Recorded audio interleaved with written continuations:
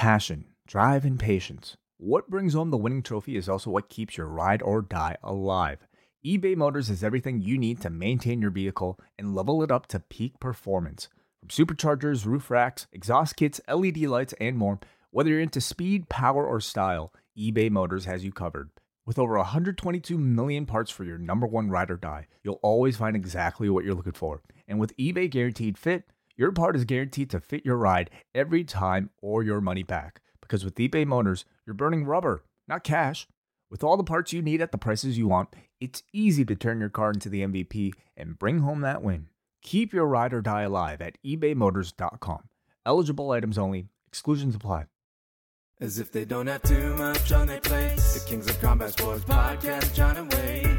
They'll talk about the things they did that day. They'll analyze the work of Vince and Triple H. Rewind to SmackDown. Rewind to SmackDown. Rewind to SmackDown. Rewind to SmackDown. Rewind to SmackDown. Rewind to SmackDown. Rewind to SmackDown. Rewind to SmackDown.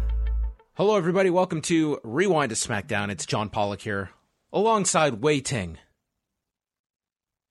Hello. Hi. How you doing? I'm doing wonderful. All right. Good. Good stuff. Fantastic. Yeah. Cool. Big show tonight.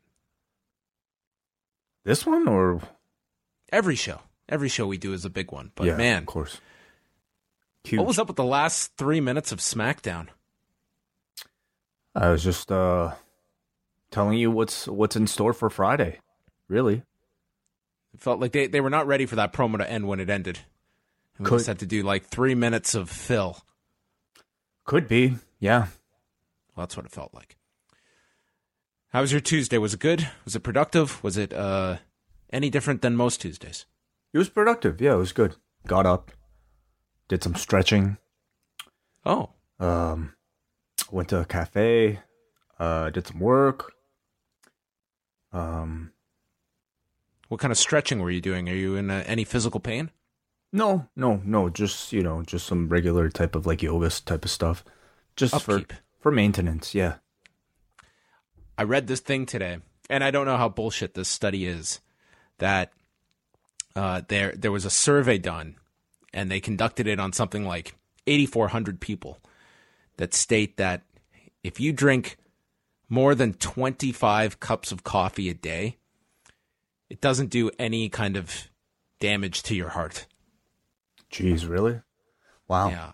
I would want to know the test subjects that would be willing to have that many coffees per day, because, I can be sometimes excessive with coffee, but that's a whole different world.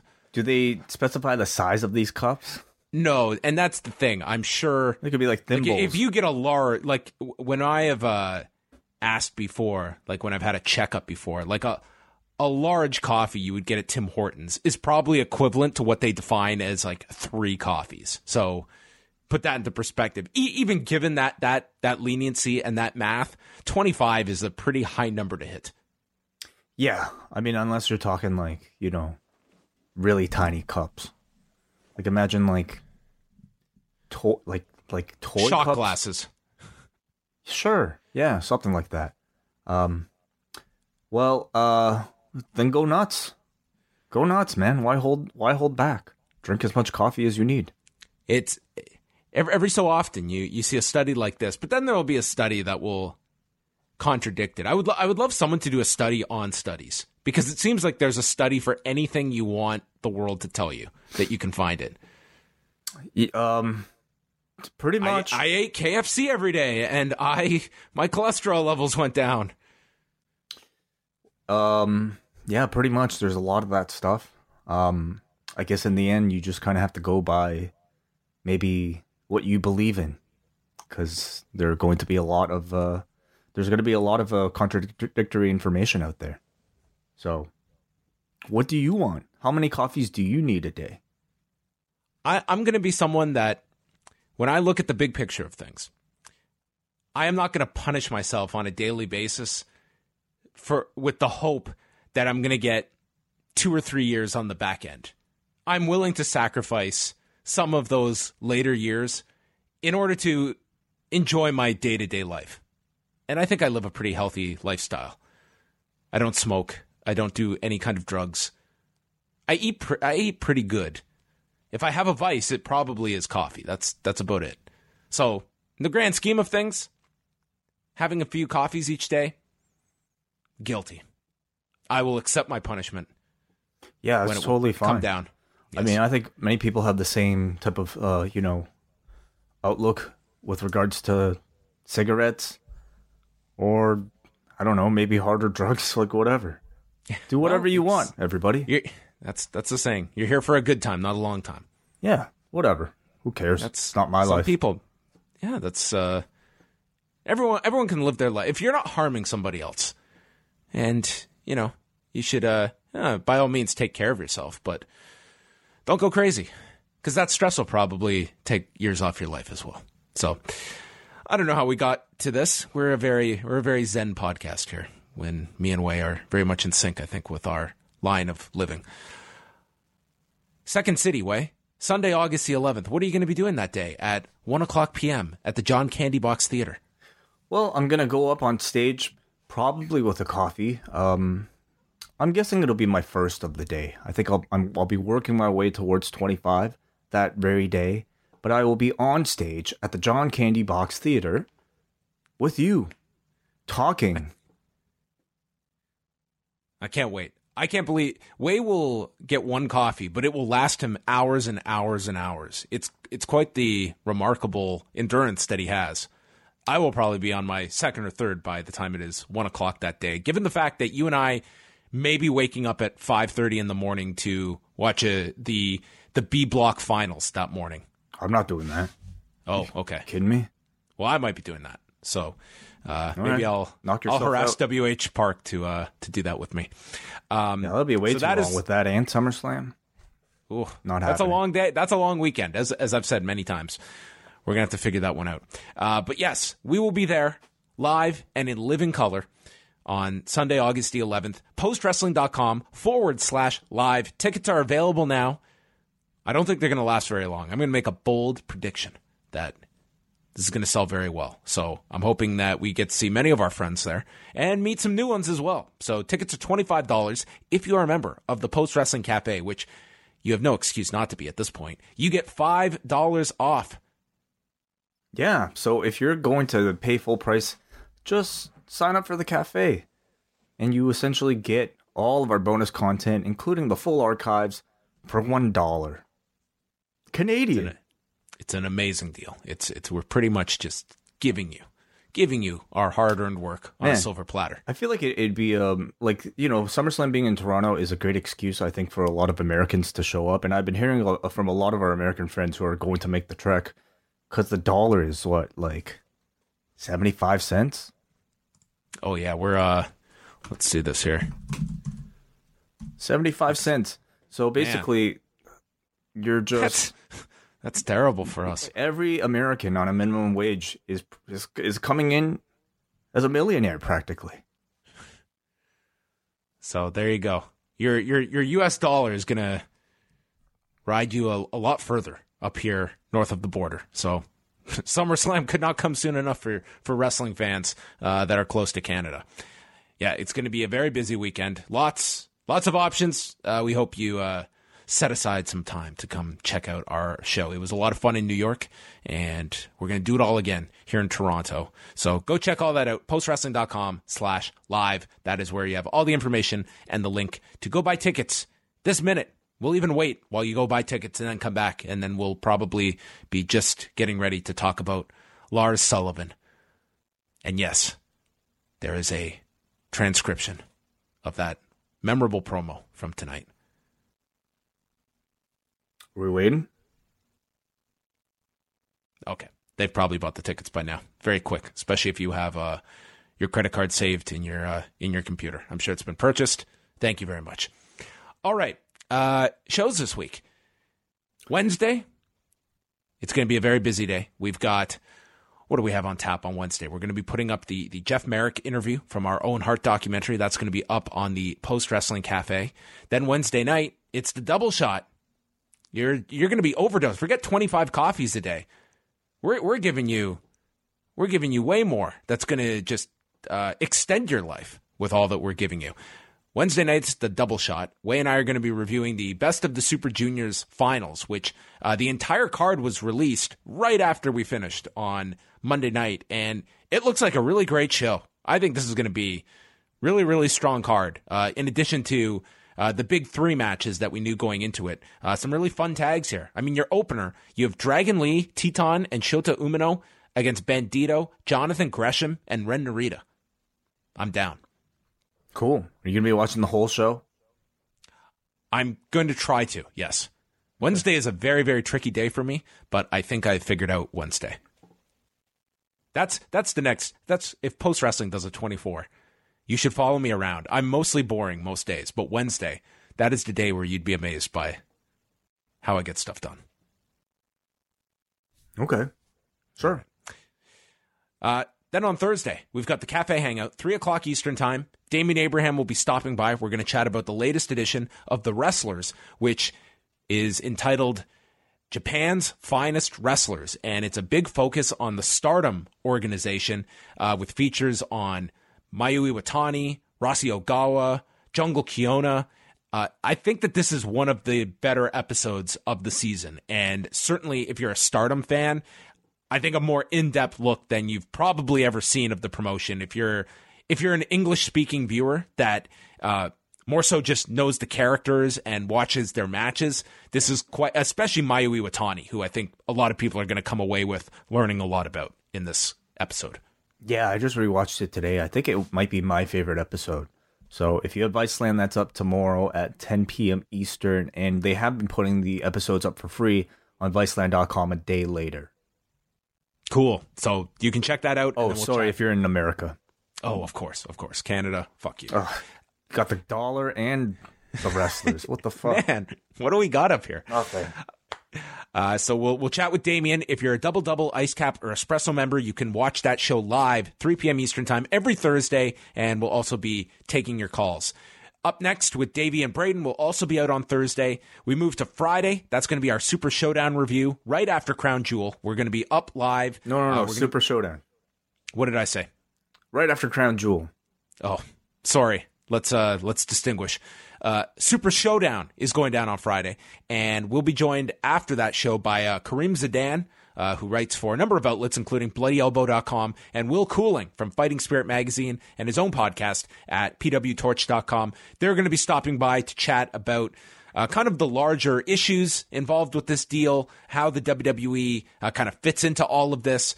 So we will be discussing that. And I also want to make time to take calls after that show with people's thoughts beyond just the show itself. You're welcome to chat about the show, but also your impressions of just what this show means and what kind of, as a fan, how do you feel about this show when it comes around twice a year? So that's going down on Friday. Saturday and Sunday, we'll have new episodes of Cruel Summer, hosted by W.H. Park. On Saturday, he's going to be joined by Damon McDonald from the Super J-Cast, and Sunday by Mavs Gillis. They're going to be chatting 1993 and 1994, the finals of the G1 Climax. And then your weekend is not complete without the UFC 238 post-show, and then a Dominion post-show Sunday night for patrons. I did all of that way without anything in front of me. That was all off the top of my head. Wow. That's amazing. I'm so good. I'm amazing. A lot of shows. Go check them out. PostWrestling.com, PostWrestlingCafe.com. Are you ready to chat a bit of news before we get to SmackDown, Way? Or do you want to just tell me where to go? I'm all set. I think news sounds good. Bit of news right now. Well, on Tuesday, we got the official word from Eli Drake, Sean Ricker, that he is now a free agent. He announced that after 4 years with Impact Wrestling, some ups, some down, I would like to thank them for the overall great experience. I think he's rounding up there. Through those years, I had the fortune of carrying 3 different title belts, having my own talk show, and was always given the trust to craft my own promos, virtually from day one. I like that wording, virtually from day one. That means there was a bit of a rough patch at the beginning before they finally gave me my freedom. I appreciate the chance that was taken on me and the trust I was given, as well as the friends and experiences I gained along the way. I wish Impact nothing but continued success and growth going forward. Today, I am, in capital letters, officially, small case, uppercase, free agent. Eli Drake. Where do you think is a fit for this guy? Because I think he is a phenomenal talker, and that's an interesting skill set. I don't think this is someone that you look at as, your top flight worker, but in terms of a talker, I think he's got a great look, and I think he's a really great promo. So I'm curious where he ends up. Yeah, I think so too. I think as far as somebody who, I rarely hear the name Eli Drake. When people talk about up and coming names or names that are generating quite a bit of buzz. So perhaps this Impact run, I think, has shown that he is definitely very capable on the microphone. But I wouldn't say necessarily at a level where every company seems to be clamoring for him. That said, though, I think he's shown enough to like be just one of those people who I think, if given a bigger stage, if given more opportunity, he stands to potentially really impress. So I can certainly see a lot of people wanting to take a look at him, whether it be a Ring of Honor or MLW, AEW, perhaps, maybe. I mean, he's like an older MJF, really. Yeah. Okay. Yeah. I mean, MJF is very young, and how old is Eli Drake? I want to say he's let's just check to be sure. He's probably listening. Don't want to 36. 36. So that's it's up there, but not you still have years there. I could certainly, it would not surprise me at all if WWE was interested in this guy. I think that would not stun me at all. I could also see him kind of fitting into a role like a Nick Aldis did if he went the NWA route, because I think that would be true. I think that would be an interesting fit for him. He has a history with David Lagana and with Billy Corgan as well. So that would be one that, not knowing anything would be something I wouldn't be stunned by at all for him to go that direction. And that's also their video content really lends itself to his strengths. Absolutely. Yeah. I mean, honestly, feels like even, for somebody like Eli Drake, a lot of options out there. I think there are for him. Yeah. I think, I'm sure he is not going to be, clamoring for dates anywhere. I'm thinking he'll be in pretty good demand coming out of this deal. It's a nice little way to kind of refresh yourself. Announcing that you're a free agent is a way to just kind of tell the world, hey, like I'm looking to make a change, and I feel like people who do that often tend to like come out for the better. Mm-hmm. So yeah. Also, will be interesting if because Impact made a big deal about this when D'Amore and Callis came in, that they were going to allow their talent to leave with their names, with their intellectual property, if he in fact continues as Eli Drake. I would imagine so. I would think like that's kind of how it was explained by Impact a year and a half ago, that their talent would be able to leave and have their names with them. So the only way where I wouldn't see that happening is if he did sign with the WWE and maybe, them wanting to change the name, but I can't see him changing it for any other reason.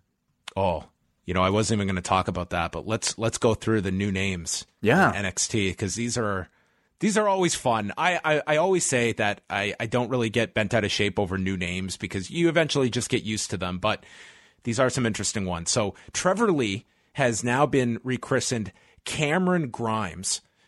Jesse Alaban is now Jesse Camilla. Adrian Jaoud is Arturo Huas. Luke Menzies, who is the rugby player, this one's great, Ridge Holland. Ridge Holland. And then, this is sounds a Travis. Like a potato chip. Ridge Holland. No salt. Eric Bugenhagen. How you can have Eric Bugenhagen and say that name isn't going to fly. That's like Ricky Steamboat. That if you look at it, man, the guy's name is Richard Blood, and was like, no, he needs a different name. Eric Bugenhagen is now Rick Buguez. Way worse. Rick, I don't even know how you pronounce this last name. Bugez. Buguez is my guess. Buggies? I hope it sounds better, and I hope I'm mispronouncing Buguez. Maybe it's Boogs. For the most part, I would say of that list, I think the majority of them are lateral shifts, or in some cases, I think even ones upgrades. You'll get used to after one time on television. Yeah.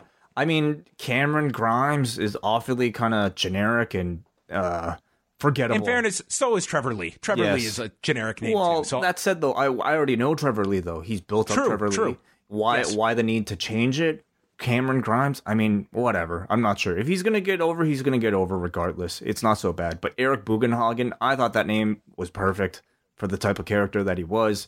It was just fun to say. Yes. What is it now? Rick Buges? Rick Buges. You don't want to start off, believe me, everybody, because I speak from personal experience. You don't want to start off your introduction to a mass audience with a name that people just don't know how to pronounce or how to properly spell. Just it's a world of hurt that awaits you. Not to say Bugenhagen was that easy anyway, but it sticks in your head. Once you hear it once, it's easy. Anyway, yeah. So there you go. Those are your brand new names reporting to NXT at a time in the near future. What else do we got here? The Raw number. This was an interesting one given their hard push for Brock Lesnar and the cash in. So they did 2,405,000 viewers. So on the surface, a 10% increase from last week. So that's good. That said, it was an interesting pattern. They started off in the first hour with just over 2.3 million viewers. Then in the second hour, 2,558,000 viewers. And then they fell in the third hour by 8%, right around the same amount they did in the first hour. Although this is a rare time, the hour one was the lowest of the three. So this pattern, it clearly said that people were there to see this cash in. And then afterwards, they kind of tuned out in the third hour. Although the third hour didn't fall off a cliff. It was kind of that same first hour audience stuck around for the whole show. But yeah, it looks like the Brock tease, I mean, it did captivate people for that peak in the second hour. I guess you could use that word. I mean, yeah, and felt pissed probably afterwards. And you know, as much as people look at the 10% increase, this is still lower than 2 weeks ago when they were going against an NBA playoff game. They did not have that competition on Monday night. So I think this is a fine number. It's better than a decrease, but I don't think this was a home run or anything. No. In fact, it was lower than I thought it would be. Well, I mean, I'm just thinking back to my reaction coming out of the show, and I don't care how many percentage that they might have increased that show. If anybody felt the same way I did, even a tenth of what I felt, I can't see that as a win at all. You know, again, you could just advertise like the most wildest shit, and if you don't deliver by the end, you're just hurting your audience. So is it really worth that conversion? Yeah, I think that you may have left a lot of bad will among people that did get fooled by the WWE.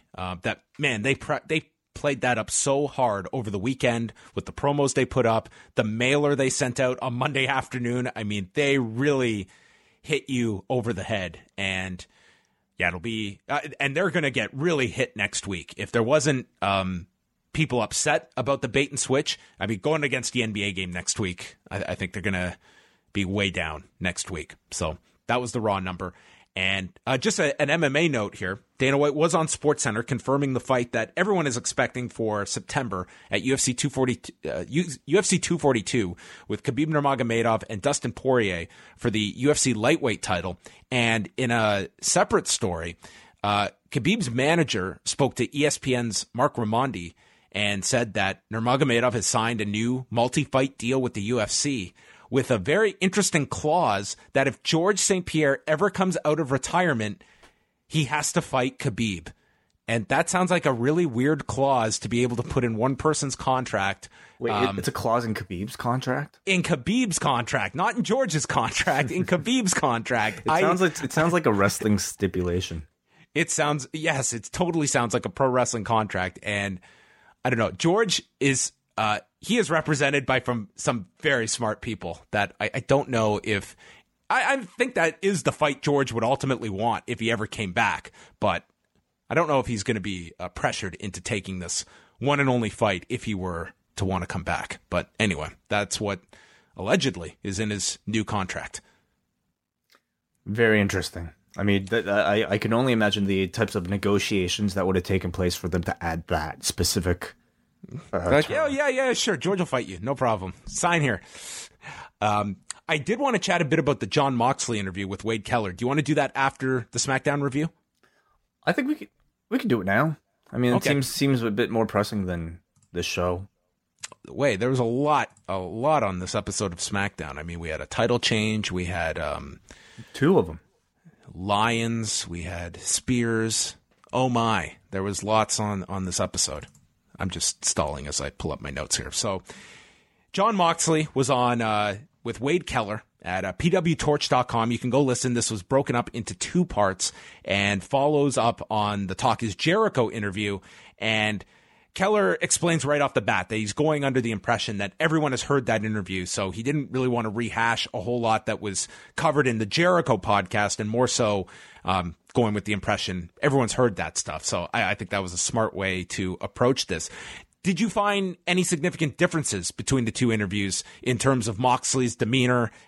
If you felt he was more open in one than the other, or was this largely just a continuation of Talk is Jericho? I think very much a continuation, but, I will say for the one with Jericho felt like it was him building up a lot on his mind that he wanted to get out.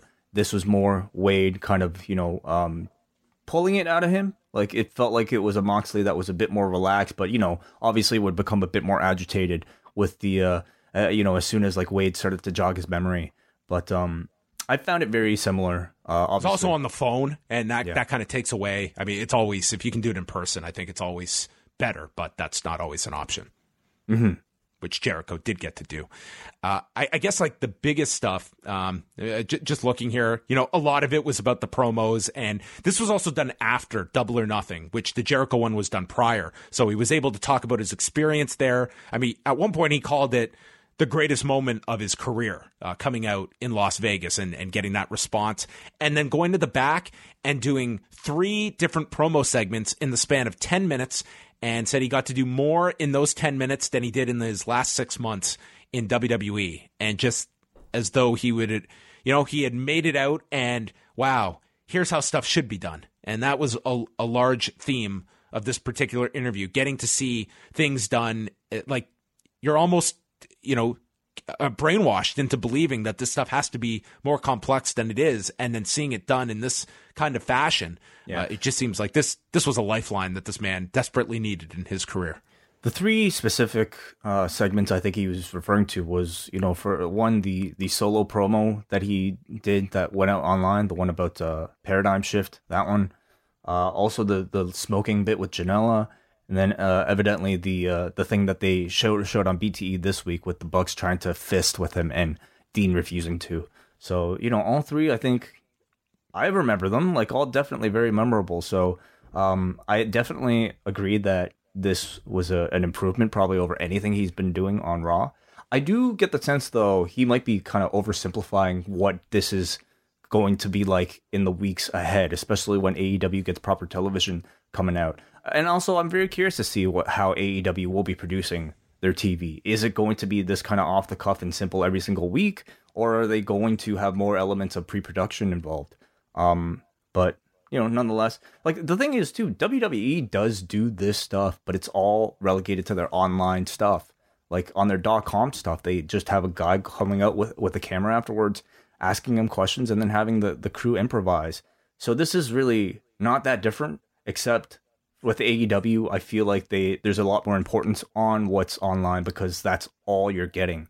So I'm very curious to see when they do produce a weekly television show, how much kind of leeway they're going to get. Yeah, he was careful not to throw all the writers under the bus. I think he has this philosophical idea that, he says their jobs should not exist. It should be performers that you either can cut promos or you can't. But that's not the situation. And I think that he's been very careful to kind of analyze the system that is in place rather than the individual writers. I'm sure many that he did have, good to moderate relationships with that, they're kind of just collateral damage in his complaints. Mm-hmm. He talked, he did mention about people that are happy in WWE, specifically noting R-Truth. You give him anything, he is happy all the time to do whatever is asked of him. And that certainly comes through. I think that this is a guy that just makes work whatever is thrown at him, and the kind of stuff that Ambrose would get nauseous over. I think this guy thrives with the goofier the better. I will make any of it work, and he does. Absolutely. I think we can kind of lament this 24/7 title all we want, but we can't disagree. It's on the best person. It's been great for Truth because it's been giving him airtime. It's been putting him in the minds of his audience when he's not even on TV through their online stuff. So it's great for him. But if you're Dean Ambrose, you're not going to... What we want to see is, of course, variety and making sure that if you can... it's great to have all the comedy that you want, but you need to be able to do the serious stuff well, too. And that seems to be part of his frustration. He talked a bit about the Mick Foley program that got cut off when they ruled that Foley would not be able to do any more matches, and was actually happy that occurred, because he realized that had he gone into the system on his own at that time, it wouldn't be him and Foley just out there cutting promos on each other. He would have realized he wouldn't have been in the Shield, and he would have been out there doing those scripted promos that he feels, ultimately it wouldn't have been the dream program he thought it was. He mentioned how much Reigns hated the suffering succotash line, and just says how everyone loves Roman. He's got natural charisma, but they just never allow him to show it. But he really did not want to speak on behalf of Roman Reigns. He would talk about his own issues, but he really didn't want to bring Roman and his issues into the middle of this, just kind of deferring, saying that you would have to talk to him about any specific questions that he had. He mentioned a bit about the end of SummerSlam last year, that it was supposed to end with the Shield stopping Braun Strowman from cashing in after Lesnar and Roman Reigns had their match, and it got canceled at 6 p.m. that night when Lesnar disagreed with the idea and no one challenged Lesnar. So instead, they did what they did, and that was the initial idea for SummerSlam. And that goes into probably the meat of the interview, which was his recollections of the feud with Brock Lesnar in 2016 going into WrestleMania, which he noted was not the original plan. It was going to be Ambrose and Chris Jericho that year. And if you remember, Jericho ended up working with AJ Styles, and then Lesnar was going to work with Bray Wyatt, who actually did not get a match at WrestleMania. So he appeared to be odd man out, although he did appear on the show. So he just felt that there was really no effort put into his angle with Lesnar. It was Ambrose felt like he worked his way to get this coveted match, but they were never really serious about the match. He had to do a lot of comedy stuff with Terry Funk and Mick Foley on TV that he said is going into goofball city, and just felt like Lesnar, he was pitching all these ideas, wasn't getting much in return from Lesnar, and just felt that his match was not a priority, and he was willing to kill himself in this match. He threw out all these ideas. He wanted to have an idea where he would start attacking guys with heel hooks and play off of Frank Mir and how he beat Brock Lesnar at UFC 81 in his first UFC fight. They could film stuff in Las Vegas, maybe even get Mir involved. He pitched the elbow finish, which they ultimately used for Randy Orton later that year. All of this stuff was thrown out, and he was not able to get it. He was trying to get thumbtacks approved, and it was just, everything was a struggle. And we get to WrestleMania. Lesnar arrives at the building at 3 p.m. The show starts at 5. Ambrose is looking at this as the most important match of his life and said Lesnar did not care, and they started talking about the match during the second match of the night. And he remembers watching Shane and Taker being so envious because they were out there trying to steal the show, and felt that we just mailed it in. And one final idea he had was that he could mace Brock at the beginning of the match so that he'd be blinded. But it was too late in the show to be able to make it look convincing with I guess, fake mace. So that was a missed opportunity, and he laments that he just wished he worked with Chris Jericho instead at that year's WrestleMania. Yeah, listening to him kind of talk about it all, you really do feel his frustrations. And I mean, I listen to it and I kind of wonder, what is the difference between somebody like Dean Ambrose and perhaps somebody like an AJ Styles or Daniel Bryan, where clearly Brock Lesnar seems a bit more motivated and inspired to actually do things. Is it the style? Is it? Well, let's also remember at this time, Brock probably knows he's going into a fight camp soon, and that he's doing that fight with Mark Hunt in July is all of his efforts in this match and going out and doing. Granted, Ambrose like pretty much just handed himself over, like kill me for 10 minutes. It wasn't going to be necessarily a physical match for Brock Lesnar, but you know, it really comes across as like he doesn't really have a lot bad to say about Lesnar, but just felt like he was not motivated for this match. And that was a bit. I remember interviewing Ambrose a week before that match, and he was like, you could tell this was a big deal for him, and he had a lot of ideas. And watching that match, I was expecting to see something like a career match for Dean Ambrose after talking to him, and being very, very disappointed with that match. And he obviously was as well. So whatever reason, Lesnar was checked out, and I think everyone believed that night. Mm-hmm. He addressed the Austin podcast. That was brought up. I found this part interesting, and you know, it just seems like he felt that, you know, Steve was asking him questions that he could not answer honestly, given that they were on the WWE network, and felt that Steve was really simplifying things by, you guys need to just go off script, and that's not as easy as, you know, just snapping your fingers and you go off script. And he felt that he had to kind of defend his generation against the likes of Steve Austin, who had been critical, and just Steve kind of like put him off early, and just he essentially says, I did not want to be there, but I'd be willing to do another podcast with him now. And that, you know, when you look back at Dean Ambrose's moments in WWE, there were a number of high points, but there were a lot of low points too. And I think that podcast is one people continually circle back to. Yeah.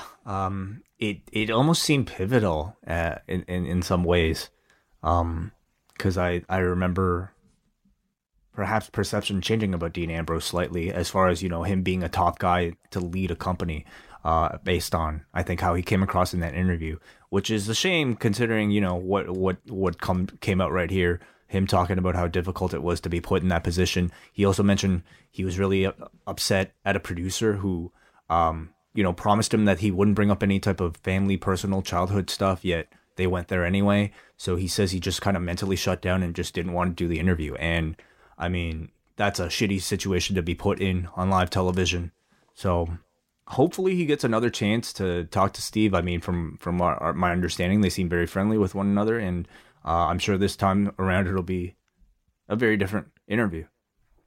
Yeah, it could be. And you wonder what would have been the reaction had Ambrose kind of defended himself and just kind of gone off. He wouldn't have looked good. I think he was in that tough spot. He's the WWE champion. He doesn't want to embarrass his position.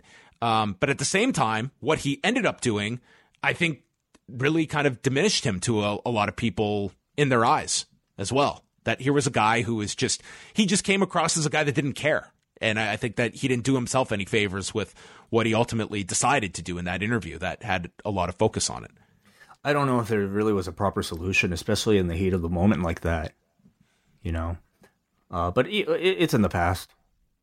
You know, it wasn't, you know, I'm sure they will do another podcast again and probably revisit all of this.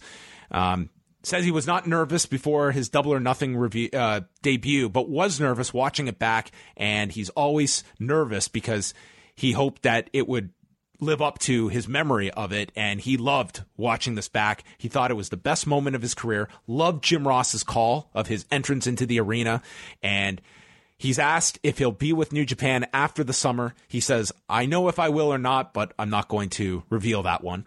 And says he's not that... tells you everything you need to know. I think everyone kind of assumes that this is going to be a short-term visit in New Japan. You think so? I took it to mean the opposite. Oh, I think that he's probably committed to AEW in the fall, and I don't know how realistic it's going to be. Well, I guess you can't really say it, but okay. If you're doing weekly TV, and I think not necessarily that, but what about the G1? Oh, well, I'm saying after the summer. Okay. His question was after the summer. I think G1 is a very real possibility. Right. But beyond that, I think it's going to be tough if he's like full time with AEW doing weekly TV. But Who knows? It obviously, we'll see how this goes and how much this guy, what his options are after this summer. He's not very high on social media. He says he is now using it for outgoing information. I don't know about you. I found this to be my favorite part of the interview. This guy, he really, like, there was a light that like shone into my world hearing him talk about this. It is only being used for outgoing information, and he says that when you give someone your phone number, that's a sacred thing because you are allowing this person the ability to reach you at any time in the day. They can text you, they can call you.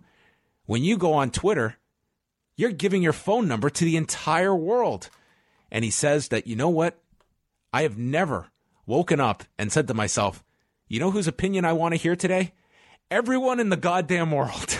And I think this guy, he's got a genius. He's got a very smart head on his shoulders when it comes to social media. And it's interesting because he sees, I feel, the negative impact it has, because we go back to 2 or 3 weeks ago when Renee Young goes on Twitter and just says that, you know, I'm usually a pretty cool person, but then I go online and I just feel miserable after. I need to take a break from this. So I'm sure he sees it firsthand of the negative impact that this tool can have on someone's everyday life. And I think that there is a lot of weight you can place upon that. And I kind of envy this position to be able to just say, I don't need this, and can completely turn it off.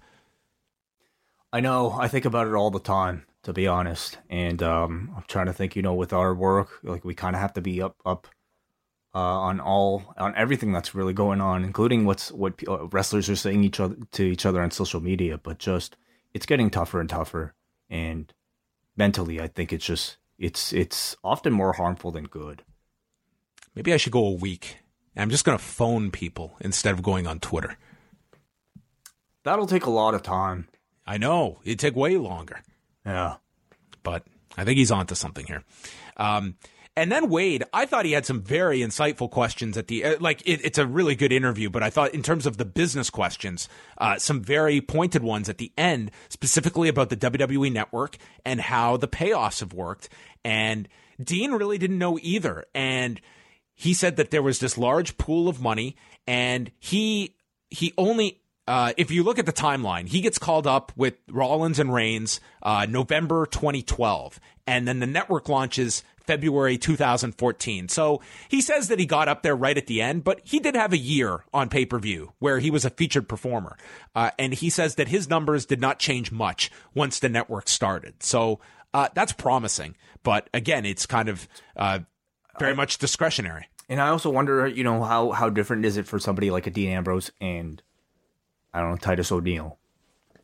Well, again, if you're not on those shows, yeah, you're okay. You wouldn't have been on the regular pay-per-views to begin with. But yeah, how much are the ones are the perceived top guys taken care of? You want to take care of those guys.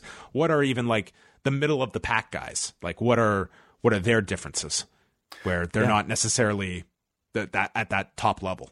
It was like sort of like, you know, while like we kind of have Dean Ambrose as like this great resource now of somebody who's just been recently out of the system, it seems like he's an open book to kind of answer questions about almost everything, at least for this week. So Wade definitely seemed to take full advantage. Oh, yeah. He said this is his last interview talking about WWE, which we shall see. And then his final discussion point was on the house show model that he feels is dated. He says, we deserve a percentage of the television money, which, bravo. I'm so happy to hear someone talk about it. Granted, I mean, he's someone that's no longer with the company, but I'm certain he is not the only one that thinks that way. But it's rare that you're going to hear guys talk about it that are there. He says the house show schedule is brutal. It's way harder than it needs to be. People are getting hurt. They are exhausted from traveling all the time. And then you have to get into the ring when you're going on fumes. And brought up a house show loop where you had guys like Seth Rollins and females like Becky Lynch that are out there a week before WrestleMania in Pikeville, Kentucky, and asking how much money are we making on this house show to mortgage our WrestleMania main eventers 1 week before the show, and says that it's just some of the loops just make no sense. He called it stupid and that they deserve higher downside guarantees, which it sounds like guys and women are getting now. and they also deserve a percentage of the television money, which, I mean, you can maybe make an argument that some of these higher downsides are coming from that television money, but they are not getting a clear, hey, the talent is earmarked 5% of our television money. That does not exist. So that to me is, I feel like this generation of performers are going to look back when they are in their 50s and 60s and look at the amount of money that the company was making that they had no share of. And in a world without collective bargaining, that's the unfortunate reality. And that goes for UFC fighters as well, where you're talking about a huge pool of money that the fighters or wrestlers are not getting any percentage of. Certainly, and unfortunately, it's a system where they don't really have much power to change that. The only kind of real shining light of hope in all this is that there's increased competition now. Somebody like Dean Ambrose jumping to the competition to work for them, hopefully under a different system, seems to be the beginning. And will we see that if AEW were to land a big money-paying deal? Our talent going to be figured into that? Great question. Yeah, great question. I think we can all look at it with such, hopeful eyes right now, but it really kind of remains to be seen how they will handle similar scenarios. Like, that's one of the interesting aspects of the setup of All Elite Wrestling is the fact that Cody, the Bucks, and Kenny Omega, yes, they are vice presidents, but they did not get an ownership stake in the company. And I am certain that that was something they must have wanted. They'd be crazy not to. Absolutely, yeah. At the same time, you have Tony Khan in interviews talking all the time about wanting to create,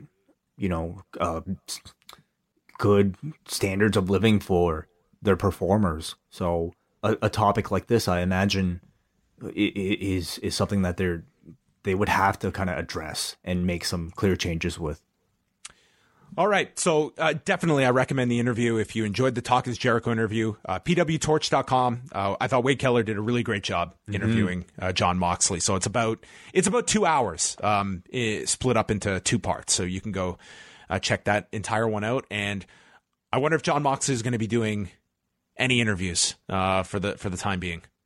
He felt like at the end of this, he was like, all right, I need a break. I think the man needs his own podcast. What's the New Japan scrum going to be like? Oh, that'll be interesting. I look forward to that, to seeing him, cut a promo. It's a really big match for him. By the time people are listening to this, it may be over, but that's the show doesn't start till 5:30. I imagine 5:30 a.m. Yeah, I imagine he won't go on till at least like 8:30. You're right. Yeah, some people might be listening to this after. Not everyone keeps your hours away. Yeah, I'm looking forward to the match. I'm looking forward to the post-match. I mean, just to see him in that crowd, in that system, I think will be quite jarring. And I'm really excited for Juice Robinson. This is his biggest match ever. And I'm very curious to see what style Jon Moxley will wrestle versus how Dean Ambrose wrestled under the WWE. Do you see a spike this week for New Japan World subscribers? And do you see Moxley being someone that, because I sense there's a lot of interest in seeing this first match from him outside of WWE.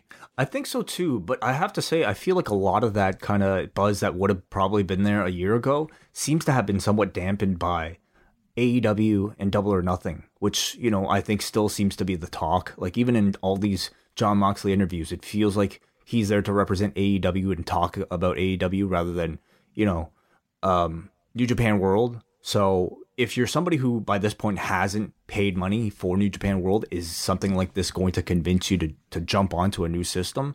I'm not so sure, but I could be completely wrong because, yeah, he is a big deal. Jericho coming up on the weekend, I think, is a big deal as well. But if I have to be honest, I'm not hearing as much buzz about that Jericho match as I think I would have expected. Yeah, I could see them maybe doing an angle on Wednesday's show, Yeah, whether it's an interview, whether it's even a run-in or something. Yeah, I do feel Dominion's going to be a really big show, but it's almost like with the Best of the Super Juniors, and now everyone's focused on this show, that I think on Thursday, people are going to look at that lineup and be like, this is a really big show. So I think you have to do something big on Wednesday to kind of hit home the key matches for Sunday. All right. We are now going to move over to SmackDown from, where were we on Tuesday? Laredo, Texas. Yeah. Started off with Kofi Kingston and Xavier Woods coming out along with pancakes, and Kingston talked about his trip going back to the Republic of Ghana and how crazy life is, and they threw to this tremendous video package. Kofi Kingston looked like the biggest star in the world. This was reminiscent of when Bret Hart went overseas when he was WWF champion, and he just felt like the biggest star in the world. I think these kinds of video packages, they just make your talent look like so big. And like you had the president of the Republic of Ghana speaking on behalf of Kingston and how he is representing them, all of these kids and adults. This was just a fantastic video package that really made you feel like this guy is your world champion, your representative around the world. I definitely felt those same Bret vibes, except this time it's an even bigger deal because Kofi is from Ghana. He's one of their own who's representing them on a world stage.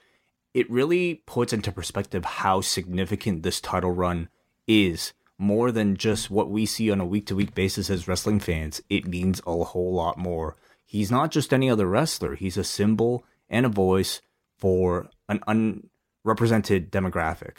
So not only does it make Kofi look like a huge star, it also makes the WWE title look like a real valuable commodity. It means far more on Kofi Kingston than it means on somebody like Daniel Bryan or AJ Styles or Dean Ambrose or Jinder Mahal or any of those guys. Like on Kofi Kingston, it represents something far more significant than I think just your typical wrestling champion. The crowd is chanting for him after this video airs. He talked about getting to see his cousins. He got to hug his grandmother for the first time since going home, which he had not been back there in 26 years. And as he's talking about his grandmother, Dolph Ziggler interrupts, and we're back to the WWE fantasy world. He says that Kofi is an inspiration, but this isn't about you. This is about the way I am. And we go to the first of many Dolph Ziggler video packages here. He was very busy over the past week. His first is a retrospective historical piece voiced by himself, featuring his great moments, winning Money in the Bank, being the sole survivor at the Survivor Series, cashing in on Alberto Del Rio. And we come back and he says, I've done all of this for you, but got nothing in return. Which I think kind of fell flat because we just watched a clip of this guy winning the title. It's like you kind of were in this spot. Trying to think what do you think he meant? Nothing in return. No. In story, he's looking at Kofi was the one that got this big title win at WrestleMania. It's like, well, you did win the title. It's not like you did nothing. That was a long time ago. You've kind of been forgotten since. Ziggler says he gave everything to the people. He gave his soul. And in turn, Kofi got a WrestleMania moment. It should have been me. And people are one day going to realize he's the hero in the story. Kingston responds and says Ziggler has had a great career. In fact, you beat me to become the Intercontinental Champion. You beat me to become the United States Champion. I got passed over a lot too around here, dude. And then Kingston has his own footage. He knew Dolph would show up, and he had this clip on standby. December of 2017, Dolph Ziggler in the ring, vacating the United States title and walking out. And they come back, and the crowd starts chanting, "You fucked up," at Dolph. I'm really curious to know, like, from what whiteboard they picked up this loose end from of Dolph Ziggler dropping the U.S. title. So, an angle that was not followed upon at all. He came back in the Royal Rumble a few weeks later. Showed up in the Rumble like nothing had happened. So I guess this somewhat ties it up. You know, maybe they were thinking that far back. Oh, someday Kofi Kingston's going to win this and Dolph's going to need another reason to challenge him. Well, we'll just make him. I don't know. Guys, he'll vacate the title. He's going to be Kofi's post-WrestleMania opponent. They're like, okay. So like 3 months from now, we're going with Kofi? No. Next year's WrestleMania in fucking June. Yeah, all part of a grand plan. The 18-month payoff. But the reason itself, I really did enjoy. I thought it was a great callback to something that at the time really meant nothing. But it felt like a great hero's logic, you know. I'm all for digging up stuff from the past that can assist you in your story. I'm always a fan of them using stuff that's more than a week ago that happened. Like, stuff does matter, even if it didn't at the time.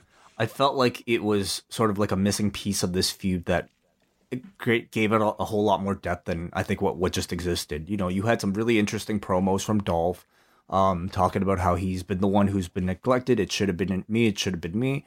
Well, here's Kofi saying it could have been you, but you gave up. You would rather complain and give up, whereas I was treated very much the same way, but I just did my best every single time I went out there.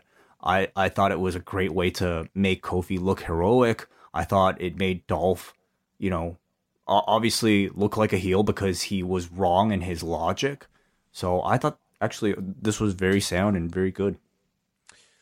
And that's how he ends it. He says, if it should have been you, it would have been you. And as long as I'm champion, it will never be you. Which is a good close by Kofi.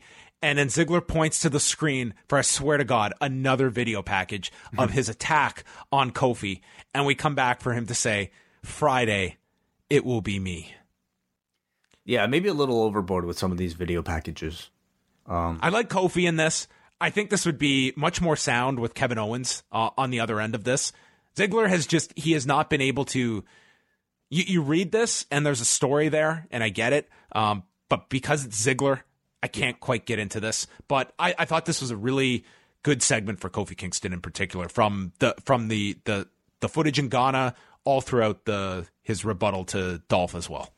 I agree. I think the build was better than the Owens build, but unfortunately the person in the match, his stock is just so low right now in Dolph Ziggler. So, you know, I have to say maybe for a 3-week angle they did pretty well, but it's a matchup that you're only going to get so many people interested in. And then out came Kevin Owens and Sami Zayn, and Kevin Owens exchanged his words, and I'm pretty good at reading lips. It sounded a lot like, buddy, you know, in all of this, it literally should have been me. So Kofi and Woods took on Owens and Zayn. Sami Zayn, our first wild card is in effect candidate. Owens stomped down Kofi. Kingston went for his diving trust fall and nearly missed Owens. And this looks like a very dangerous spot if you are almost overshooting your opponent. He really gets up there. Definitely can be. I mean, it's a spectacular move of his, but it's kind of like one bad catch away from doing some serious damage. The heels got the advantage on Xavier Woods, went through the break. Hot tag is made to Kofi. He hit the boom drop onto Zayn, was setting up for the Trouble in Paradise when Owens grabbed his foot. Zayn was taken out by Xavier Woods, Owens was taken out by Woods on the floor, and then Kofi adjusted, hit the Trouble in Paradise, pinned Sami Zayn, and that was that. That was a fun match. You know, it was okay. It was okay. I think Owens and Zayn at this point are probably better off just being paired together in a tag team or something. It felt apparent from this week on TV that they don't really have any plans to continue with Zayn and his character or any of that electric chair stuff. Oh yeah, the electric chair. I totally forgot about that. Where was the follow-up? Well, I guess the first week was such a success they just had to retire it and go out on top. But looks like Chris Jericho stole it. Dustin Rhodes is going to be in it on Wednesday. What? It's the gimmick to get them to tell the truth. He had Moxley on last week and Dustin Rhodes on his podcast. That's the electric chair segment. Okay, sure. Yes. Maybe Owens and Zayn can be given a flashlight and they can go find the tag team champions on either show. I think they're probably a few months away from potentially trying to capture that 24/7 title. Ooh. Wow. I don't know. I just see nothing for these two. And you know, unless as a tag team, there's some potential, but it all depends on whether or not they choose to push them.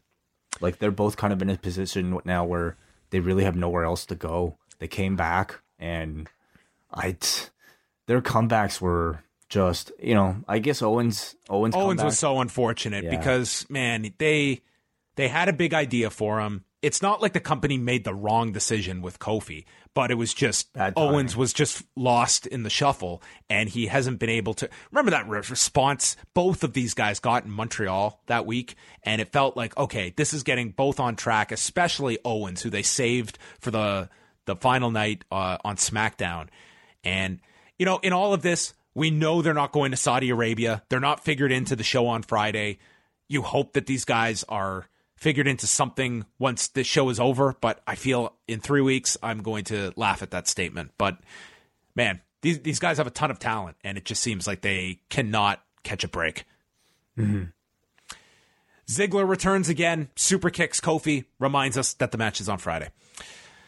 Shane was backstage, cut a promo. They replayed his attack on Roman Reigns. He says, "Roman, anything you can do, I can do better."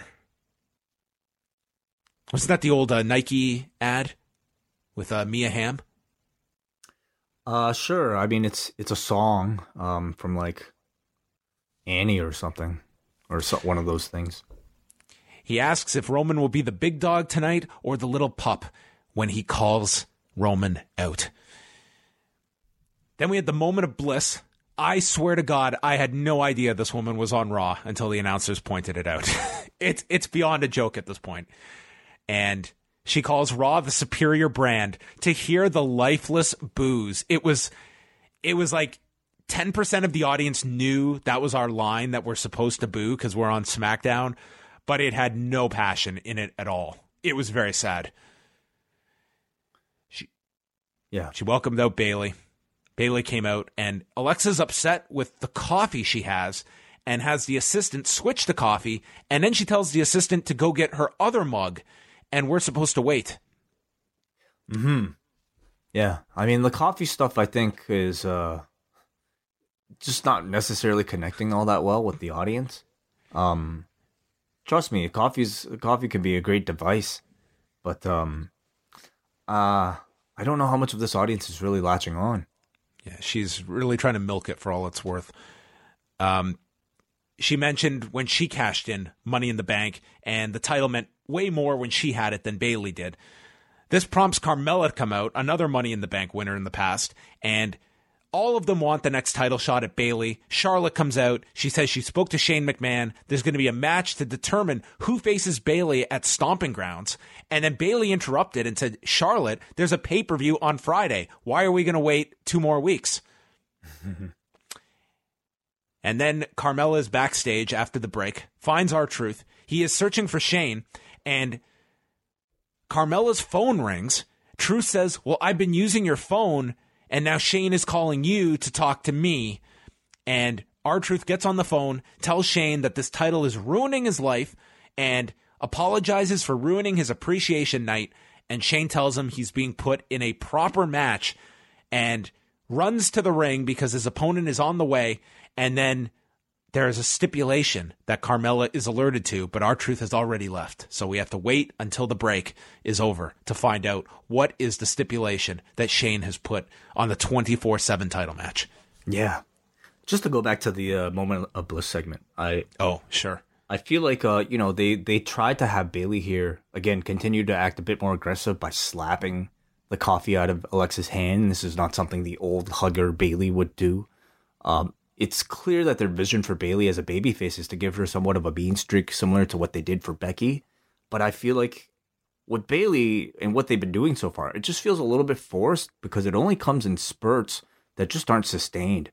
Like she slapped the coffee out of Alexa's hand.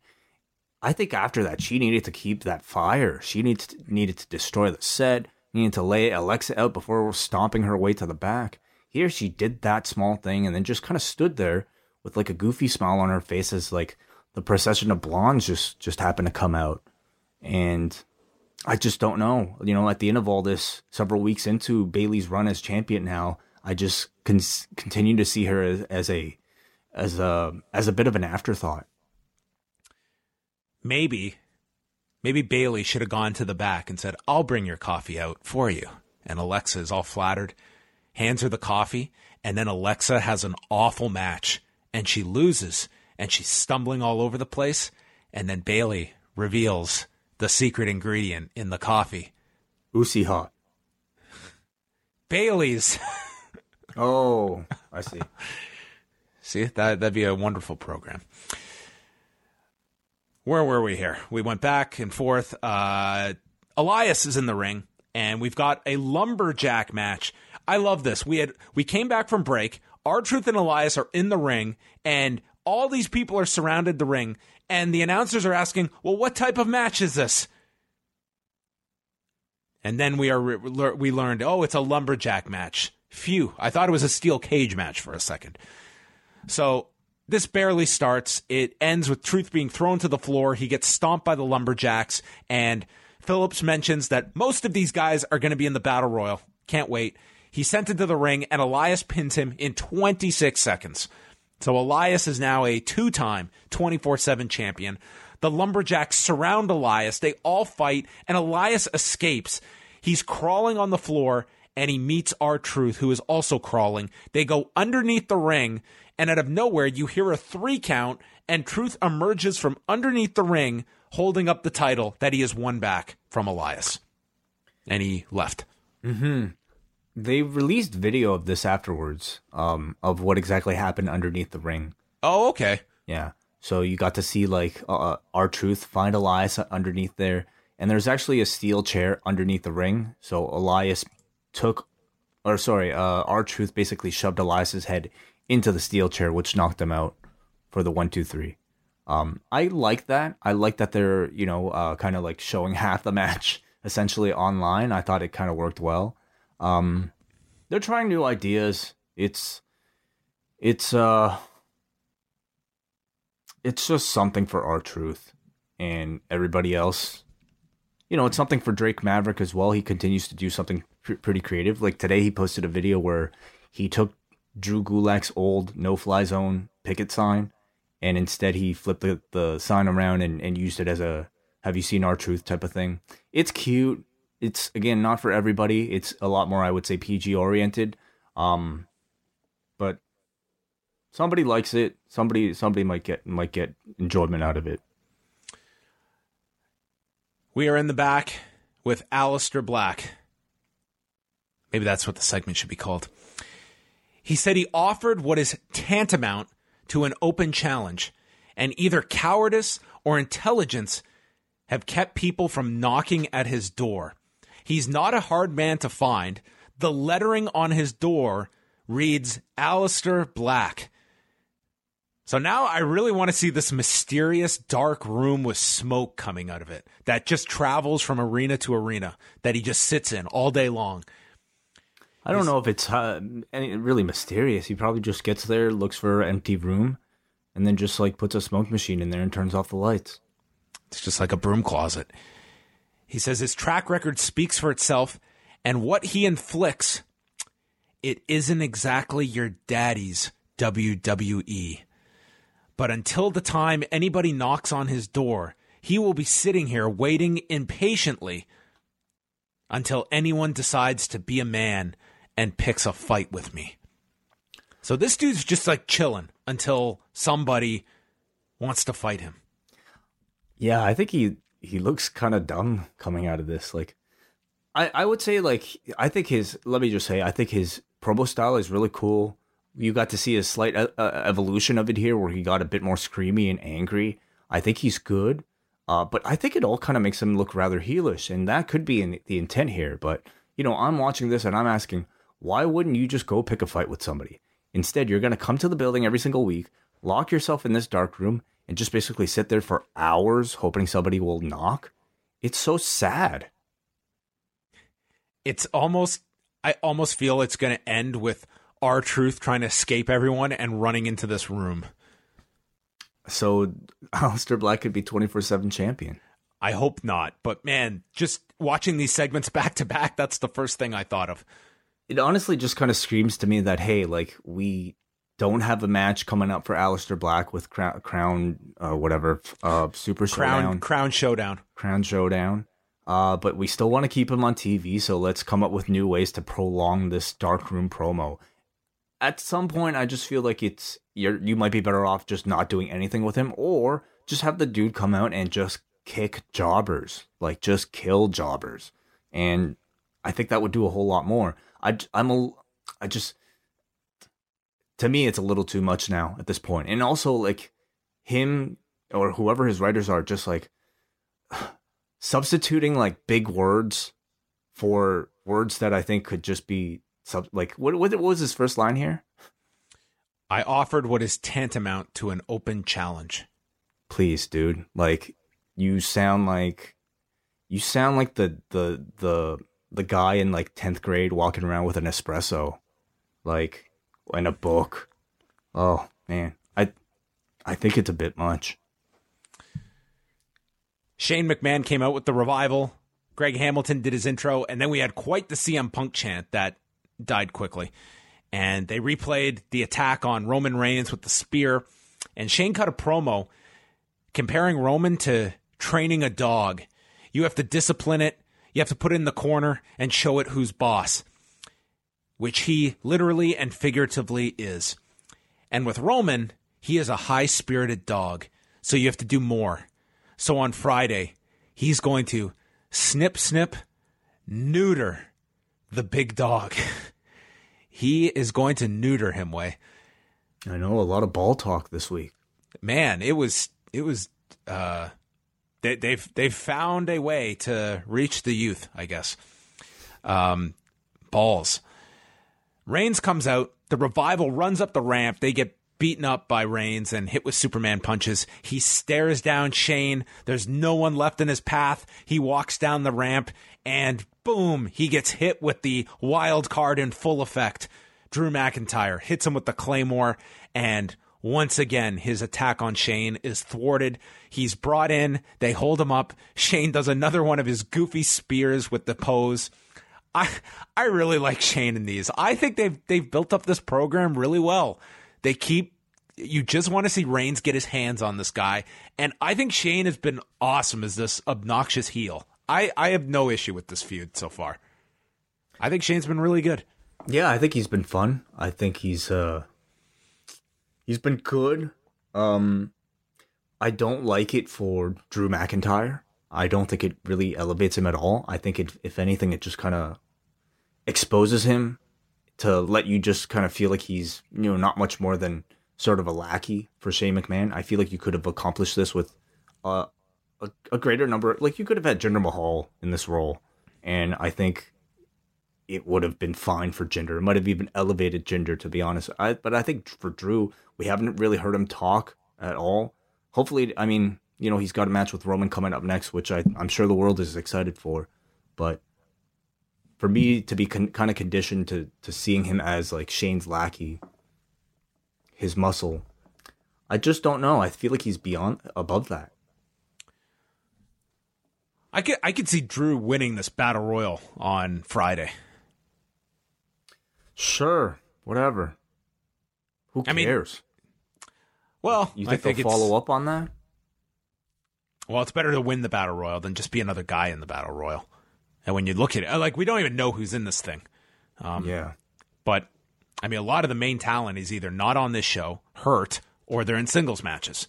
So I don't even know how you're going to make up 50 guys here. I mean, they've got to just be calling people. I'm sure there's going to be people from NXT. Like, how are you going to... I'm sure there'll be people working double duty as well. But, man, I don't even know where you get 50 bodies to put in this thing. They've announced like 10 people tops. Yeah. I mean, I don't know. Maybe a bunch of agents in the back. Put on some trunks. I'm going to freeze frame that first shot. I wonder if we're even going to have 50 people. Who's going to audit them on it if not me? Wikipedia, I'm sure somebody will start counting. But yeah, that's, I guess, part of the intrigue of Friday's show. Next was the number one contenders match involving Charlotte Flair, Carmella, and Alexa Bliss. And Corey Graves said, wouldn't it be historic if Raw performer Alexa Bliss were to get a title shot against a SmackDown Women's Champion? That would be historic. Yeah. Yes. We'll go right down in the history books. The time our stupid brand split was at its utter weakest. Bliss hit a code red onto Charlotte Flair. Carmella broke it up, and this was the beginning of a lot of pinfall attempts and saves made. Tom Phillips said that Charlotte Flair and Alexa Bliss are the two winningest women of our era. Is that true? Define winningest. Best record. Would it be most wins or would it be percentage of wins? Because Ronda Rousey lost one match. I would assume maybe record then. Mandy Rose and Sonya Deville came down, and I guess they've got an issue with Carmella. I have no recall of this, but I'll take their word for it that this has been going on. Flair took a Hurricane Run off the turnbuckle by Carmella after a commercial break. Then we had a spot where Flair clotheslined Carmella, applied the figure eight, and then Alexa came off the top with a twisted Bliss onto Flair, and Carmella broke up the cover. Bliss then missed a moonsault, injuring her knee, got hit with the natural selection. Carmella breaks that up. Then Carmella is booted off the apron by Flair. Flair then kicks Alexa's bad knee that was hurt on the moonsault. Carmella then super kicks Flair, but Mandy and Sonya take Carmella and grab her, and this allows Alexa to capitalize and hit a DDT, pinning Carmella. History will be made at Stomping Grounds when a Raw performer will challenge for a SmackDown title when Alexa Bliss takes on Bayley. Yeah, wow. Tacoma. So much history in that city for this company. Yeah, it'll be amazing. It'll be a day we'll all remember. I thought the match was much better than either women's match on Monday. It's good. Jeez, Way. Your praise is just I'm getting drunk off of it. It's good to see Alexa in ring again. Although every time I see her in there now, I feel like I worry a lot more. Alexa versus Bayley. It's a feud that's still really fresh on my brain, and not fresh in a good way, because I just think about the endless feud that these two had on Raw, like maybe a year ago or a year and a half ago, and I just don't clamor to see that match again. It also tells me, like, are they really that short of challengers or on SmackDown? Well, it seemed that they were going in the direction of Bayley and Charlotte after Money in the Bank, but then we had all the Lacey Evans detour, so I don't know what is happening there. Charlotte doesn't seem like she has anything now. Like, Becky seems to be tied with Lacey. Bayley has Bliss. I mean, they could do a three-way. Another one.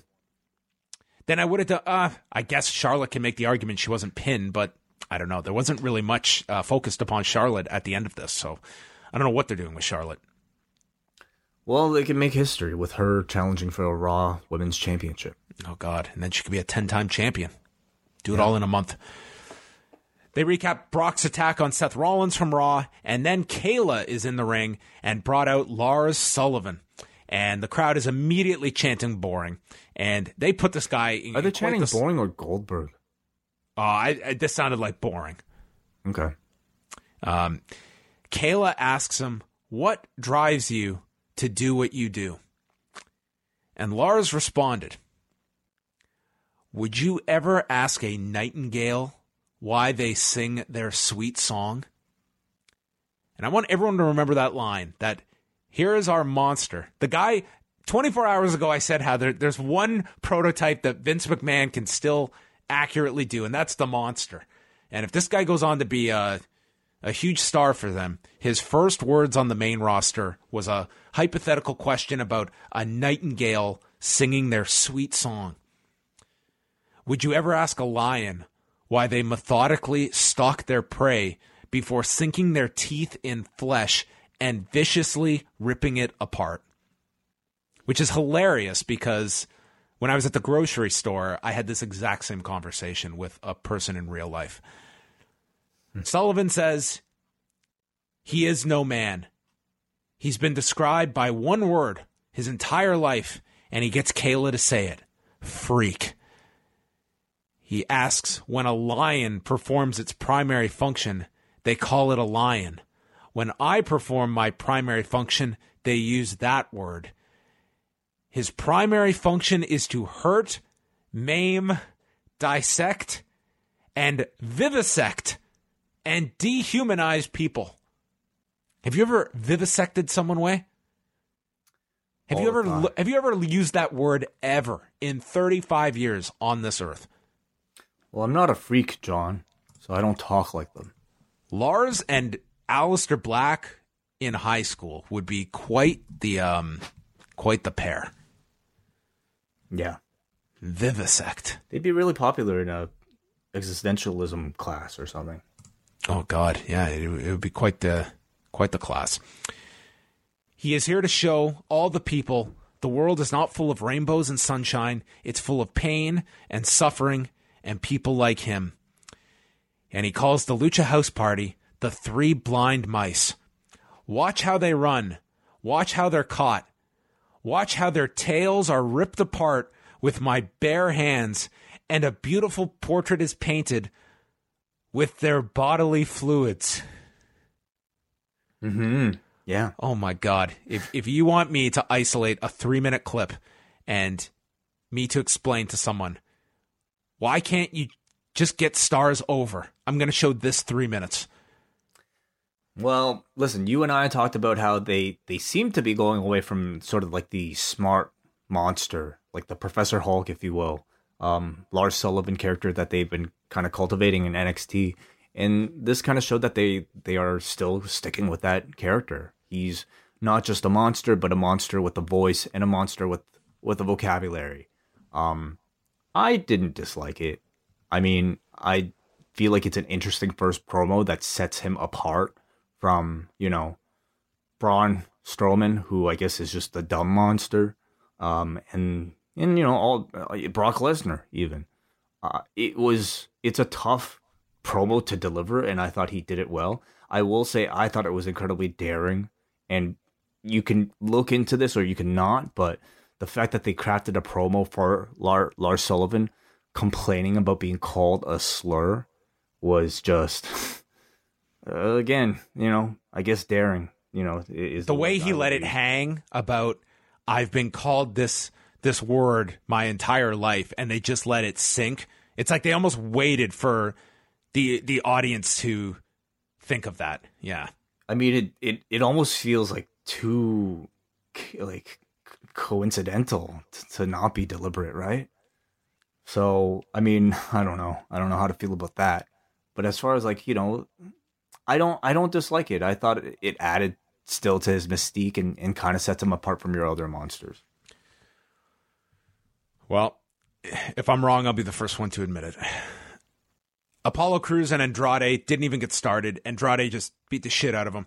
Hit the hammerlock DDT, prompting Finn Balor to run down. They fought. Andrade got the advantage after Zelina Vega distracted Balor, and Andrade hit him with the hammerlock DDT. So they had about 2 minutes to build up this match for Friday, and that's what we got here. I mean, I forgot that this match was happening, and I wonder if the producers of the show did as well, because this kind of felt like, oh shit, guys, this match is happening. Can we fit 2 minutes into the show for these guys? And that's guys, we've totally vivisected this program with these two. Is that what that means? Anyway, I find this to be pretty much the laziest excuse for a demon appearance ever. For how much they protected this gimmick, I feel like the guy kind of went a year without using it at one point. Multiple WrestleManias where it didn't appear. It's been a pretty big letdown anytime it has appeared. I thought at Mania it made zero difference. Here, it means nothing as well. So why hold off on it at all? Why not just do it every pay-per-view, Finn Balor? Well, it depends if he wants to win or not. Sometimes he's not up for it. This one, though, is that important? Well, you talk about not having enough time for everything. What we did need to make time for was a recap of the Balls promo from Monday. Oh, yes. Yeah. So Hunter still has balls on Tuesday on SmackDown. Bill Goldberg does his big entrance and got a big pop coming out. No pyro here, although I'm sure he's going to get a ton of it on Friday. Everyone's chanting for him. This was the biggest reaction on the show. He says he's been waiting over 20 years to experience what it would be like to face The Undertaker. And Taker doesn't want to share he doesn't want to face the family man. He wants the ass kicker that went 173-0, and Bill agrees. He doesn't want to have the family man anywhere near Undertaker, so he left his ass at home. And he's going to get the Goldberg that he's been watching for 20 years, give or take a few years in between there of some breaks. And he said, "You're next to rest in peace." And then the lights went out, the Undertaker's music hit, and then standing in the ring, the Super Smash Brothers. Taker is standing there. It's all dark, but you can see the two. Goldberg turns around and he's laughing, and the crowd starts chanting, "Holy shit." And then the lights go out again, and Hocus Pocus disappears, and Goldberg is left alone and tells The Undertaker to bring his jockstrap and tighten it up because I'm going for the balls. I was like, what is with the theme of this Super Showdown? It's like everyone is going, like, is the all-male pay-per-view just, this is where we're going to get out every testicular reference we possibly can in our promos. Vince just loves balls, man. Like, balls. Named a jockstrap. Yeah, named a pay-per-view after him. Like, he just loves... Brock, go out there, kick Seth, kick him low, kick him in the balls. Yeah, so... And then Bill says it's going to be a hell of a ride, and I'm looking at the clock, and it is 9:56, and Bill's done. He is up the ramp, he is gone, and they just filled here. They went through the entire matchup boards. Then they showed a replay of the stare down with Goldberg and Taker, and then the show just ended off the replay. So I think that this promo ended short. That would be my guess.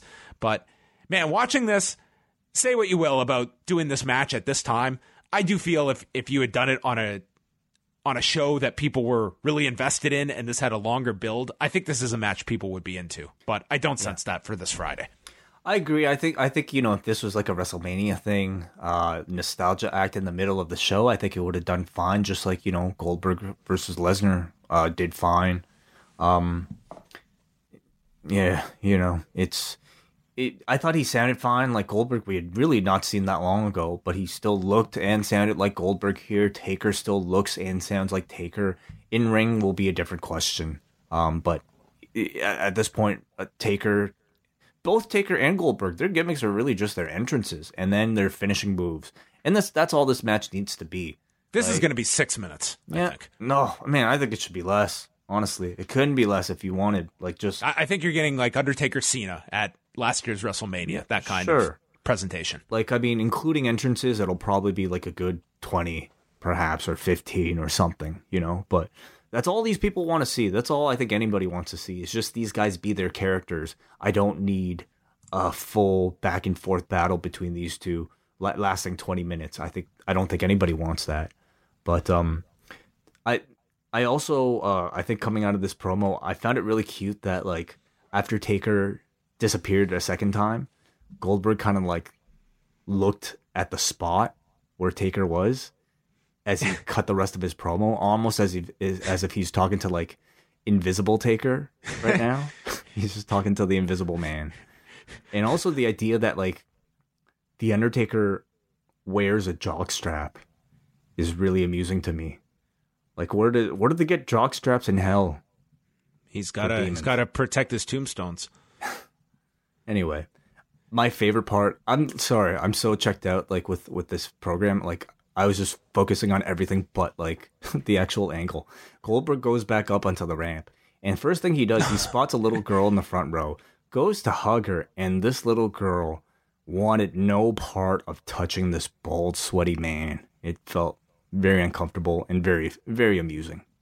Oh, I missed that part. I just, he got to the top of the ramp and he did his big roar. Yeah, he's good at that. Anyway. That was SmackDown. Yeah. Did you enjoy the show more than Raw? Or was it comparable? Without question. I think for one thing, they delivered on what they promised. At the beginning of the show, we got to see Bill Goldberg. It was not, imagine Psych, that. It's Gilberg. I see. I would love that. But, not only did they deliver on Goldberg, they also gave you the bonus of Undertaker as well. So it kind of left me a little less infuriated. Not that I believed in the Brock thing anyway, but just the idea that they would even do that to their audience who did believe it. I think it's shitty. I thought this show also had slightly better wrestling, angles that, didn't make me completely want to quit my job and rethink my life entirely. I hope not. So, yeah, I would say it was an improvement. What did you think? Your review was basically, I want to continue living after watching this show. So that's kind of your bar now. So you've set it very low. I thought it was a fine show. I think that there were individual parts that I enjoyed. I do think sometimes we try to sometimes we just prop things up to be, especially coming something off that's of okay Monday. suddenly becomes, oh, that was good. Well, of course, yeah. I mean, we're coming off of anyway. I did think the Goldberg Undertaker thing worked at the end for, regardless of, this show on Friday that I'm not looking forward to watching in the least. But in terms of an angle, I thought they did a good job with that. I really enjoyed the Kofi stuff at the beginning. That part I liked. Did not care for the Lars Sullivan promo. Not a killer, but it's not. I don't know. I didn't think that's the way. I didn't like it in NXT, and I don't like it here. So that's one consistency from NXT to the main roster that I haven't been a big fan of. Beyond that, I mean, it went by for a 2-hour show. I really can't complain too much. I thought the pacing was fine. Women's match was certainly better than anything we saw on Monday night. So, and a historic title match that we get coming out of it. So, man, why am I complaining? Board, the forum, gave this one a 4.31. Better than Monday, but still pretty bad for SmackDown. Yes, the less of a failure. Mike from Minnesota. I will start off positive. I enjoyed the Goldberg Taker part of the show. I still think there is money to be made with Goldberg. I agree with Mike there. In the future, if they ever decided to use him more. Now the bad. Either have a damn brand split or don't. Either way, I do not care. But do not call it a brand split, then toss out a silly wild card rule and then ignore the damn rules of the wild card. Half the people on the show tonight were from Raw, and now a Raw talent is going for the SmackDown Women's title. None of this makes any sense and is getting more and more hard to spend 5 hours a week on. Should we attempt a tally? When I saw the people out for the Lumberjack match, I didn't try. There were Raw people? Yes, I believe so. Oh, okay. Beyond that, we had, I know there were 4 at least. We had Revival, Alexa, Sami Zayn, Zayn, and Drew. Yeah. Okay. Paul from New Jersey says, okay, he's got a little skit between Byron and Corey. Skits don't always work. Yeah. The wild card has really killed off the product for me. These shows now consist of the same 8 people getting airtime while everyone else is either eating catering or chasing R-Truth. Way to destroy your mid-card. If the 24/7 title is ruining R-Truth's life, why does he want to win it back? Why would Alexa be challenging for the SmackDown Women's title? If I continue to watch these shows on a weekly basis, am I the asshole? Hopefully this will get better after the Saudi Blood Money show. However, if it doesn't, I think I'm just going to stop watching live and listen to the sweet sounds of Pollock and the Cowboy. Positives. Aleister Black's promo have been much better. They are much more coherent and you can understand what he wants. He's bored, lonely, and wants somebody to play with. Easy enough. I don't think Lars Sullivan sounded half bad. Not to mention, he didn't say anything racist, so there's that. Okay, that's the bar. Andrew from Cape Breton. So it's always fun to see how many people they do with the wildcard rule. They have actually done 4 a few times, but it's mostly 5. Tonight, the rule has been beaten into powder and snorted up like it was WWF in the 80s. 12 people from Raw were on tonight. If by some weird reason you don't want to count the 24/7 guys, there were still 5 people. I guess if you include the Revivalists too. What sucks is it's hard to get into a show when the logic of the show is just destroyed on a regular basis. They're half pregnant with this brand split. Then we have the Lars Sullivan interview in which he said that his primary purpose is to dehumanize people, which was the highlight of the night. Ugh. I also like how he hates the use of certain words and how they offend him. This show was a mess. Yeah, like when you hear it like that, like they really did paint the Lars Sullivan promo to really make it almost impossible not to compare to all the shit that went down with this guy over the last while. Mm-hmm. Joey from Queens, isn't a slideshow presenting you the matches to a card funded by Saudi government war criminals such a fitting way to end a contemporary episode of weekly WWE programming? There is absolutely zero heart to anything on WWE's television, and I felt like I was back in organic chemistry in college. The only notable parts of the show was the addition of my near and dear Elias to the loser locker room, and Alexa Bliss executing a very subpar Canadian destroyer. Maybe she needs to give Dustin Rhodes a call. Everything else was a stock, uninspired episode of SmackDown. Perhaps I'm being harsh on this episode specifically, but I'm so fed up with this presentation of WWE, it's driving me crazy. I canceled the network and will watch vicariously through you gentlemen for the foreseeable future. Overall grade 3 out of 5. MJ, I fast forward the first hour and a half of this show. Okay? Let me ask you this. If Bill Goldberg is so promotable and such an attraction, why don't they use him more? Because he probably costs money, and he is limited, you know? He goes on to say, didn't get to leave this feedback last night, but I'm getting to watch the Raw segment again on SmackDown. Watching Orton and Hunter has made me clamor for Orton and Cody. That match today in an AEW environment with the legacy backstory and where their careers went would be fascinating. I thought Goldberg missed a chance to say Taker shouldn't bring the version that lost to Brock and Roman at WrestleMania, but bring the 21-0 version. In response to the Family Man line and Goldberg mentioning his streak, otherwise, cool segment, and Goldberg was way better than I expected live. There's money to be made with Goldberg KO again, Goldberg Roman, and Goldberg AJ. Man, I mean, I don't disagree that there's money to be made with Goldberg. In particular, like, even if you want to do Goldberg, Lars Sullivan, I think that kind of like, you know, yeah, but do people really want to see Goldberg, like, pinning guys like Kevin Owens in 2 minutes again? Or AJ Styles? I wouldn't put him against those guys. I think that there's a program with Roman Reigns that you could do. I think that could be like a really big match that you could build up. And Goldberg could lose that match. I don't think you're going to put him in a situation with like a Kevin Owens. Like, Kevin Owens has just fallen to a level now. Like, I don't think that's even worth it. We got Alex in Portland who says, I have to give WWE kudos. R-Truth being 24/7 champ is for the best. If he broke Ric Flair's record, but with this title, I'd be into that story. I'm curious to see who wins between Goldberg and Taker. Even more curious to see how agile the match will be. Question. The 24/7 title seems to be attracting a certain clientele. Who do you think will be the first prominent person to win the 24/7 title? It wouldn't surprise me if Lars Sullivan won it in a few months. I hope not, because if you're going serious with anybody, that's just the mark of death now, that you're not to be taken seriously. So I don't see anyone serious having that title. Me neither, because I think it's a comedy belt, and whoever touches it is basically, I think, relegated to that role. Also, remember, they have to lose it, and they're probably going to lose it to R-Truth again. So who can afford a loss to R-Truth? It's like the opposite of what a title should be, where winning it elevates you to a level. This one takes you down to a level. I think it means a lot for guys like Drake Maverick. It elevates, I guess, people like him. But no, for him, it's the chase, right? Like, I think it'd be a downgrade even for like Cedric Alexander to win it.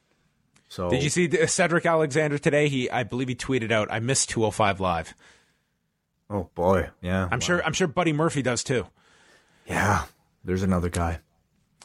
All right. I mean, he should be grateful he's not a part of these, though. It tells me that they at least want to save him for something. Cedric?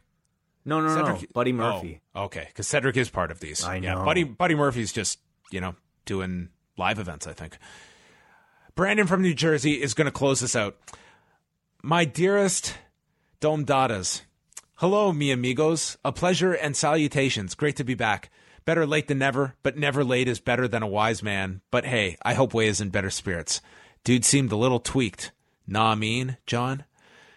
Anywho, SmackDown was interesting to set up that Crown Royal shit show on Friday. The Goldberg flop sweat. Is that what we got to look forward to when we get older? Taker face-off was cool. Other than that, Kofi is a god in Ghana. I dig it. Mandy Rose has her diesel in Sonya. Okay. Meanderings. Shane's growl sounds like Hank Kingsley from the Larry Sanders Show. Way, I'm deeply sad how angry you were last night. Here is hoping you are in better spirits. I've had a lot of people expressing concern. I'm fine, everybody. Thanks. John, was the Ruiz knockout of Anthony Joshua a game changer for DAZN due to the traffic the fight got after the fact? Wait, did you hear about this big upset over the weekend? I have, yes. Yeah, it's. I think that there is going to be a lot of curiosity in this guy's next fight, especially if it's a rematch with Anthony Joshua. So I don't know if this is just doom and gloom everyone has cast upon the boxing world. I think I've heard so many people talking about this, and I'm not like a diehard boxing follower, but I follow it casually. I've heard a lot of people blame Drake actually for the loss because he posted a photo with Drake. Because I don't know if you're familiar with the Drake curse, John. Yes. So he posted up. I'm actually not. I totally lied to you. Okay. Anyway, so apparently, like, people believe that Drake is just bad luck for whoever he supports, and I believe Anthony Joshua posted up a photo with Drake saying that he will be the one to break the curse, and evidently he did not. So did Drake go to WrestleMania in New Orleans before the Lesnar match? Who knows? Well, maybe he was wearing an Undertaker shirt that day. I don't know. He has 2 more points here. The Athletic getting into MMA. Thoughts? Also, with those guys leaving their old spots, does it open up new spots for writers to work full-time covering the sport? Have you followed this at all, Way, about what The Athletic is doing? Yes. I mean, this is interesting following, I think, our discussion on with Toronto Mike talking about The Athletic.